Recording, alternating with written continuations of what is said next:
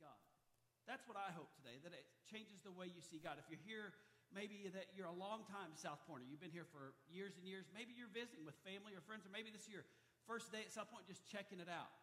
Whatever the situation, I pray that God would help you connect some dots today, and that in the end of this message, the end of this day, that you'd see God different. Because what I believe is if you see God different, if you think about God different, you'll live different. Do you know that? I wasn't raised in a Christian home, and when I met God in college, it changed the way that I saw God. It changed the way, the preconceptions that I had. And because of it changed that, it changed the way that I live. You know the old saying, you change the way you think, change the way you live. And in fact, getting ready for this message, I was thinking of times in my life when that's happened. And there's been many. Of course, there's many in all of our lives. But this right here represents a big one for me. You know it's going to be a good message when this is the illustration. It's fresh. It's clean.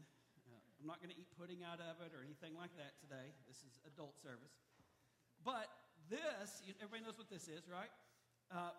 Until my son was born, I had never changed one of these. I'm not for sure if I ever touched one of these. I had no reason to. It wasn't my kid. I'm not changing some poopy diaper. All right? That was my thinking growing up. It's not my son. It's not my daughter. Whoever gave birth to that, whoever has raised that, that was my thinking, okay? That's the way that I thought. But can I tell you, the night about 9 o'clock that night when my son was born and they took him over and they cleaned him up. This has been almost 19 years ago now. They cleaned him up. Still, I'd never changed the diaper. Jenny was over in the bed kind of recovering. The nurses were talking to her. They're getting her a drink and all that. And they said, we're going to clean him up, put this tiny little diaper on him, this little diaper. They put the diaper on him, and I got to hold him. And Jenny got to hold him for a minute. It wasn't 10 minutes. He hadn't been in this world 10 minutes, and he thought, I think I'm going to take a poop. Blows my mind. And you know what else? When you don't change diapers growing up, your thinking has some holes in it. Let me just say that. Because when he went to the bathroom in his diaper, they said, Dad, Mom's resting. Would you like to change his diaper? And I thought, sure. The first diaper, it'd be my son's first diaper. This would be, I'm sure like the news will come in and play it. This will be amazing. And I won't go into detail, but can I tell you those first couple of diapers aren't like the rest of them for the rest of their lives. It's very unique at what happens those first couple of diapers. And a box and a half of wipes later, I had that first diaper changed. I had poop on me, on my clothes. I had to go change. And he was asleep, and Mom was asleep, and I had one diaper down. But you know, the point of that was that I never had an interest in changing diapers. In fact, I had cousins and nieces and nephews and all that constantly, my sister or whoever it was, uncles, all that, were saying, hey, they need their diaper changed. You want to change them? And I go, nope. And just walk away. I wasn't mean or anything. It's just up until that time, I had no urge. Why would I change a diaper? But can I tell you that we almost fought to change diapers the first couple of weeks because the way that I thought about the person that needed their diaper changed completely changed the way that I lived my life. Does that make sense? Totally a non-spiritual story to drive home a spiritual point. That when we change the way that we see God, we change the way that we understand Him, like, oh, wait, there's some things that I didn't know at the beginning of this message. Maybe I know at the end of this message about the way God sees me in my life. It changes the way that I see Him. And in return, changes the way that I live for Him. Does that make sense? If it does, say, I got it. So today I'm hoping that this Resurrection Sunday, this resurrection message, this is what this is all about, is the resurrection. If Jesus had not been resurrected, we wouldn't be here today. You know what? That's what we're here for. Let me read you the shortest, straight up couple of verses. Peter preaching on the day of Pentecost in Acts chapter 2. The Christians were getting made fun of. What's going on? And Peter just lays it out to the Jews of Israel. Listen to this. It's in Acts chapter 2. This is what he says. Real short, the whole story right here. People of Israel, listen. You nailed him to the cross and murdered him. This is a great opening line to a message anytime you're going to do that. It's great. You murdered him. However, God released him from the horrors of death and raised him back to life again, for death could not keep him in its grip. That I want you to understand today that we see see death so final. It's so final because that's all the picture we get, except for what's in God's word about the power of God. You understand that? Like, except for God saying, hey, I defeated death. I came back from the dead. And what you need to know is you don't have to fear death. Amen? Like he died, so we don't have to worry about those things. It takes some while to get used to that sometimes. Not being raised in a Christian home, and people start talking about death and resurrection and singing songs like Washed in the Blood and stuff. That freaked me out. I'm like, I don't want any part of that cult stuff, you know. But then I understood what they meant, and that changed my thinking, and then it changed the way that I sing those songs. It changed the way that I read that scripture. It changed the way that I prayed. It changed the way that I understood this relationship growing. So I hope today that as we go through this cornerstone, this foundation, that it changes your life. I want you to understand, first and foremost, I want you to understand today that the resurrection is the foundation of our faith today. Can you say amen? If you're a note taker, I know it's easier, but if you're a note taker, there's some notes in the bulletin. You can follow along with us in that orange bulletin. If not, just hang out and have a good time. I'm going to read you another scripture out of 1 Corinthians 15. This is the first letter Paul wrote. Paul went and planted this church in Corinth after living there for a couple of years. And this was the first letter after leaving that he wrote back to them to help them grow in their faith. So it's a good letter, 1 and 2 Corinthians, to read to grow in your faith. This is what he said in verse 3. For what I received, he's saying what I understood. What I received, I passed on to you as of first importance. And here's what's first important. That Christ died for our sins according to the Scriptures, that he was buried, that he was raised on the third day according to the Scriptures. He keeps saying that because in the Old Testament, they'd been talking about this for thousands of years. Different people in different countries that didn't know each other, they were all connecting the dots. And he goes on in verse 5 and says, and then he appeared to Cephas and then to the 12. After that, he appeared to more than 500 of the brothers and sisters at the same time. And here's the linchpin verse in verse 14. And if Christ had not been raised, then all our preaching is useless, and your trust in God is useless. Look at your neighbor and say, this is getting better by the minute. Super encouraging today, right? What Paul is saying, though, is that, listen, this resurrection story that we're celebrating today, that we put on, there's like 400 people on stage worshiping today. It was awesome. The place is full today. It's awesome. The reason all this is happening is not because he died on the cross, which is phenomenal. But the linchpin that puts it all together is that he did all of those things that he did, and he raised from the dead to show me and you that he is in charge, that nothing else is. Amen. Amen. Isn't that good? Paul is saying that your faith would be completely useless were it not for this day. That's what we're celebrating today. If there was no resurrection, the preaching would be useless today. All this extra stuff that everybody's doing, useless, right? And you would have no hope, and the grave is the end of life. One last time, say, give me something positive. Do you understand? That's the point, though.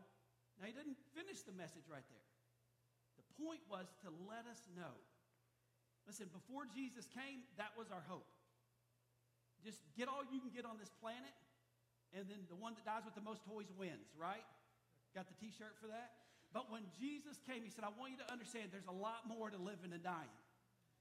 It's where you put your faith. It's what you actually think about this relationship with God, because that thinking will change the way that you live, will change the way that you talk to your family, your coworkers, your boss, your spouse, your kids. It'll change everything in life. It'll even change the way you change diapers. I promise you, it'll do that. So I want to show you a couple of things that, what if the resurrection is true? I believe it's true. I believe there's as much empirical evidence for the resurrection of Christ as there is for almost any historical event in history. If you study the resurrection of Christ, it'll blow your mind how much evidence there is. As Peter said, there were over 500 people that saw him. He was alive on this earth and taught for over a month, almost 40 days before he ascended back into heaven. He wanted to make sure people understood, I'm alive, I'm well, and I'm here for you. Let me show you a couple of things. If the resurrection is true, here's what it shows us. Number one is that nothing is impossible with God. Oh, come on, you do better than that. Everybody say amen. Nothing's impossible with God. And multiple times when Jesus was talking to people about their faith, about things happening in their life, they would say, it's impossible. What I need to happen in my life is impossible. What I need changed in my life is impossible. But listen to Jesus' response. This is what he said in Matthew 19. Jesus looked at them intently. He's getting serious on. You know if the Son of God like zeroes in on you? You know, like he's wanting to get a point to you. This is what he said. He looked at them intently and said, humanly speaking, it is impossible. So in half the sentence he says, you're right. By human terms, you're right. But then he goes on to say, but with God, everything is possible. Amen? Did you know that today? Do you go through your day thinking that with God, anything is possible? Can I tell you today, can I encourage you before we finish this service and you leave here and go hunt Easter eggs or eat gravy and mashed potatoes or yeah, come on now, chicken and all that. Before you go do all that, can I tell you that Monday, when life hits, I pray that Matthew 19 rings in your ears that, hey, you know what? With me, it's not all possible. But with my relationship with God, all things are possible. Have hope, Scott, right? Have hope.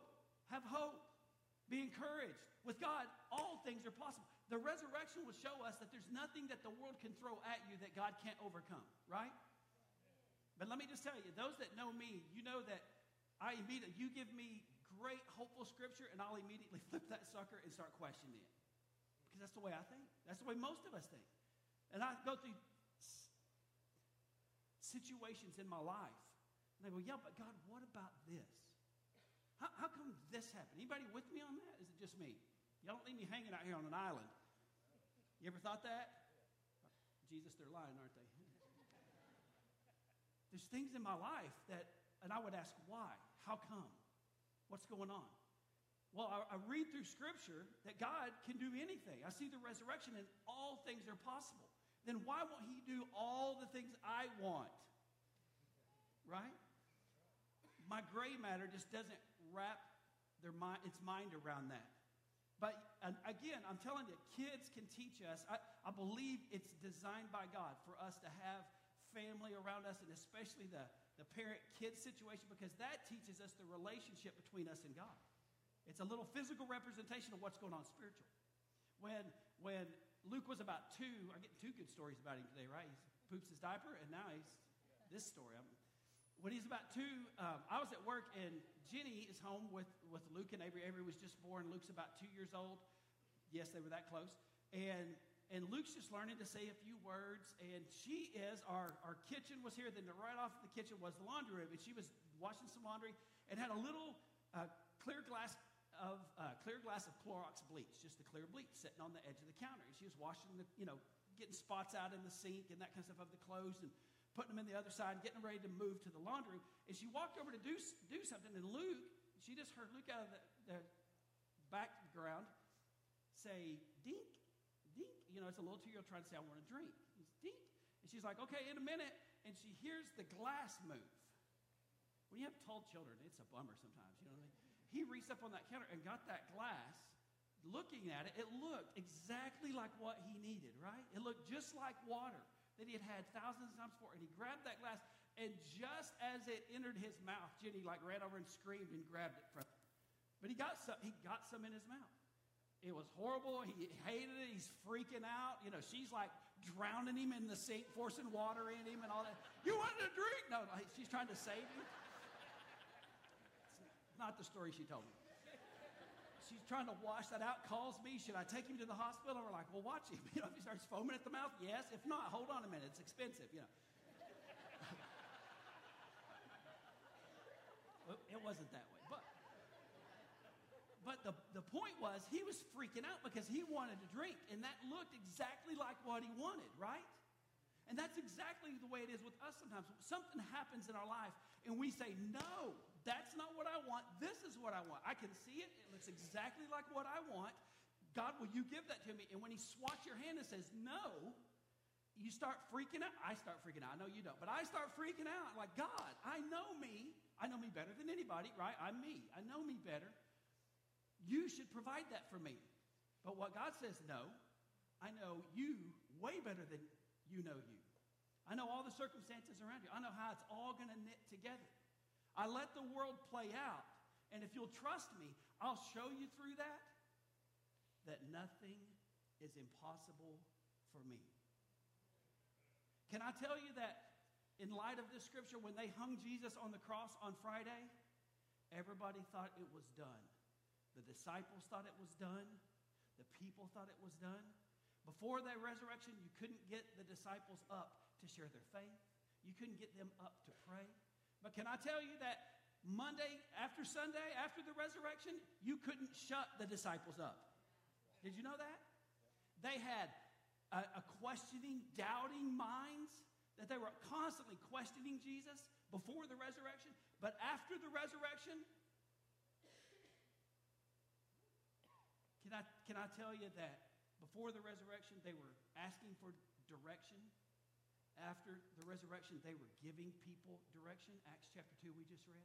You understand? The resurrection changes everything. If you walk out of this place and you say, you know what? That's something I've never wrapped my mind around. I don't understand how God, you can beat somebody completely to death, leave them in a cave for 3 days, and then God just says, okay, alive, and they come to life and go on about their business. I don't understand that.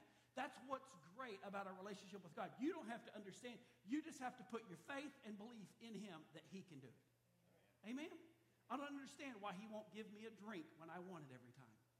But what I have learned is that through these things in Scripture, and through a few things in my life, I have learned to put my trust in God, and I believe more than ever that God can do anything. Amen? When He won't fix my situation, I start praying that He fixes my heart. When I'm mad, pray that He gives me peace. When I'm sad, I pray that He comforts me. When I'm lost, I pray that He gives me direction. You understand that?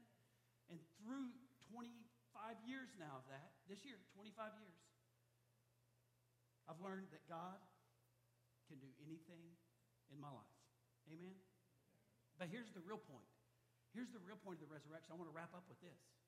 The real reason for the resurrection is to show you that He loves you. Did you know that? Can I just tell you something that you may not have known about Easter yet? Easter was not for God.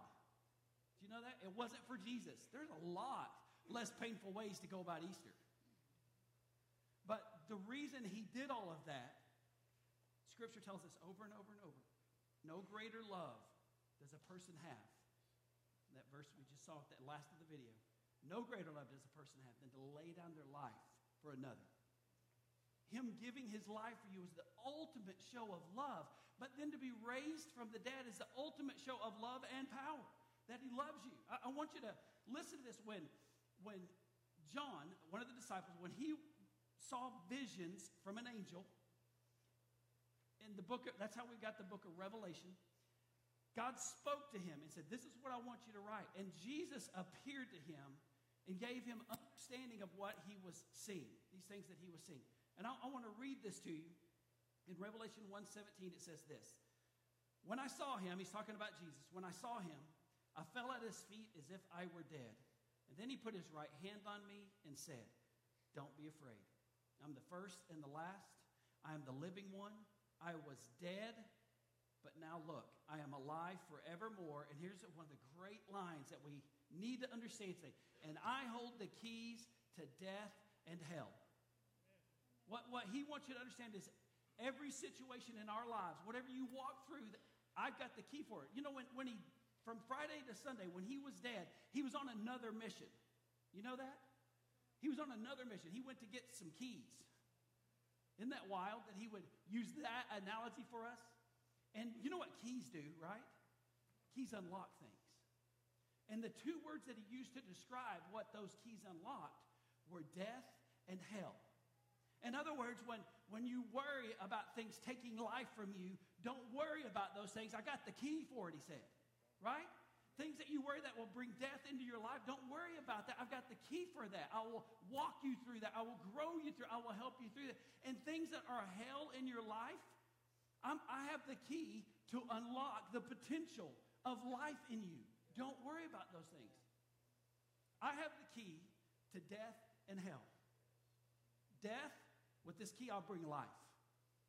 What Satan means for evil brings death in your life. I'll bring life in Amen? And the things that are hell in your life, the things that are hard in your life, the things that are difficult, that destroy us, lean on me. Remember, I can do anything. All things are possible with God. And I did those things to show you that I love you, like getting that key that I could unlock potential in your life, unlock a relationship in your life. I want you to understand the resurrection of Jesus Christ shows us that all things are possible. But more than anything, it shows us that he loves us. He went and got those keys so that you and I would not just say, man, I can make it through this life, I'll die, then maybe I can go to heaven. But that in this life, you can live for him to the fullest. You don't just live existing. Everybody knows that stinks, right? Just existing. But to live to the fullest, that's what it's about. Look at this scripture in Romans 8. I'm going to give it to you in two verses, two different translations, because I want you to understand it this morning. Romans 8 says this. Paul wrote this letter. We just went through an entire month of this series, the book of Romans, last month at South Point. But he wrote this letter to the church in Rome to teach them some fundamental things. And this is what he says. If the spirit of him who raised Jesus from the dead is living in you, he who raised Christ from the dead will also give life to your mortal bodies because of his spirit who lives in you. That's good news. But sometimes it needs a little expounding, it needs a little unpackaging. So listen to it in the Message version. The Message, that I just read it in the NIV. The NIV is a word-for-word translation. The Message is a thought-for-thought translation. It's a paraphrase. So they're wanting you to get the thought more than the exact translation of the word. So listen to what it says in the Message. It stands to reason, doesn't it, that if the alive and present God who raised Jesus from the dead moves into your life, he'll do the same thing in you that he did in Jesus, bringing you alive to himself. Everybody say amen. Isn't that good? What he's saying is while you're here, when Jesus moves in, his spirit moves into you, it changes the way you think about this world. It changes the way you think about God. He brings life to your existence. Let's keep reading. When God lives and breathes in you, and he does as surely as he did in Jesus, you are delivered from that dead life. With the Spirit living in you, your body will be as alive as Christ's. Amen? That's what it's about. The analogy, every situation that Jesus went through was a direct correlation of our relationship with God. Everything was to show us he's in charge. He wants you as his child, and he wants to provide those same things for you. Resurrection Sunday is not just about Jesus. It's about you. It's about us. Amen? It's about us, to show us how much he loves us. On the Thursday before Good Friday, so 4 days ago, 2,000 years ago, Thursday night they were at the Passover. That's when they did communion together, what we call communion today, when they broke the bread and drank the wine. At that Passover, at that dinner, at that last night before they went to the garden for Jesus to pray and they arrested him and began the trials that the next day would lead to him being crucified, this is what he says to them. In John 14:19, it says this: before long, the world will not see me anymore, but you will see me. Because I live, you also will live. That's a promise to us. That's what the resurrection is about. The reason I did that was to put an exclamation point on, I'm not just dying for you, but I'm going to come back to life to show you because I live, you can live. Not just existing, but you can live with purpose and hope and understanding and insight. And you can have expectancy of life. And when the world throws death and hell your way, you just go, okay, I can handle this because I am in relationship with the one who's got the key to both of those. Amen? And he's already shown me through time and through scripture and through events that he can handle it. That he's the one that overcomes. I want to read you one last verse. It's one of my favorite verses. I paraphrase this all the time. It's out of Revelation also. It's about our response to all of this. Think about the message today. Think about how God is changing your thinking about how you understand him. During the message today, as he said, hey, that verse is for you. As he said, the diaper story, that's for us. As he connected some dots between what's going on in your life and his power. At the end of chapter 3 of Revelation, after Jesus telling John all of these incredible things, I would like to think it's a little bit like us talking about the Word of God today and the resurrection and his power and his love today. After all of that, here's what Jesus says. Here's the analogy he gives for how we should respond. Bunch of great news. It's Resurrection Sunday. It's to show you that all things are possible with God. It's to show you how much he cares for you and loves you. How do we respond? Here's what Jesus says. Revelation 3:20. He said, look, I stand at the door and knock. If you hear my voice and open the door, I will come in and we will share a meal together as friends. That's what he said. That's the analogy of Jesus standing there knocking with the knowledge that you have about how much he cares for you. The knowledge that you have about he wants to be in a relationship with you. And he uses that old Jewish analogy there of knocking at the door. And if you'll let me in, that's the sign that we're more than acquaintances. Here, I'll give you something. You need to go on your way. I'll give you some gas money. I'll give you some, food, whatever you need. Go on about your way. But if you open the door, Jesus said, I'll come in and we'll have a meal together, which signifies that we're more than acquaintances. It shows that we're friends. You understand that? What he's waiting on, as he's knocking, is for us to open the door. He said, Lord, I don't just want to be an acquaintance. I just don't want to know where you live. I just don't want to know you, but I want to really know you. I want to be in a relationship. I want us to be friends. I would just bet, no matter what your faith background is in this room, I would bet 100% of everybody in here, if Jesus showed up and he goes, how many would like to be my friend? That 100% of this room would say, I want to be friends with Jesus. If he gave his life for me, I want to be friends with somebody that loves me so much he gave their life for me. If he raised from the dead, I want to be friends with somebody that anything is possible. So when I go through death and hell in my life, he's got the key. He's got the understanding. He's got the insight. He's got the wisdom. He's got the strength. He's got the comfort. He's got the patience. He's got the peace. All of those keys that you need throughout your life, Jesus has those. And he stands at the door and knocks. He says, if you'll open it, we'll change the signature from acquaintance to friends. We'll change how we see each other from just shake hands, how you doing, to, hey, why don't you come over and hang out with me? Why don't you lead me in my life? Teach me how to live for you. Show me this relationship and what it's all about. The title of the message today, I don't know if you noticed that in the notes or not, but the title of the message is What a Difference a Day Makes. Every time I think about this weekend and what all happened, Friday, Jesus was crucified. That's why we call it Good Friday. Not because of the horrendous things he suffered, but because of what it meant for anybody that puts their faith in his life, in his sacrifice. It's good for us. It's good news that we were set free, that we don't have to live without hope, that there is purpose beyond the grave, and there is more to just life than existing. Amen? That's what he came for. That's what resurrection and Easter is all about. I can hunt eggs with the best of them. I'll steal from 4-year-olds. Don't bother me at all. They have all that. I just want a couple of pieces of chocolate, okay? That's all I want. But can I tell you that Easter is much more than the bunny? It's much more than all the stuff we make. I love all of that stuff. I love stuff at Christmas. I love all of that. What I really get excited about, somebody that I never met, giving their life for me.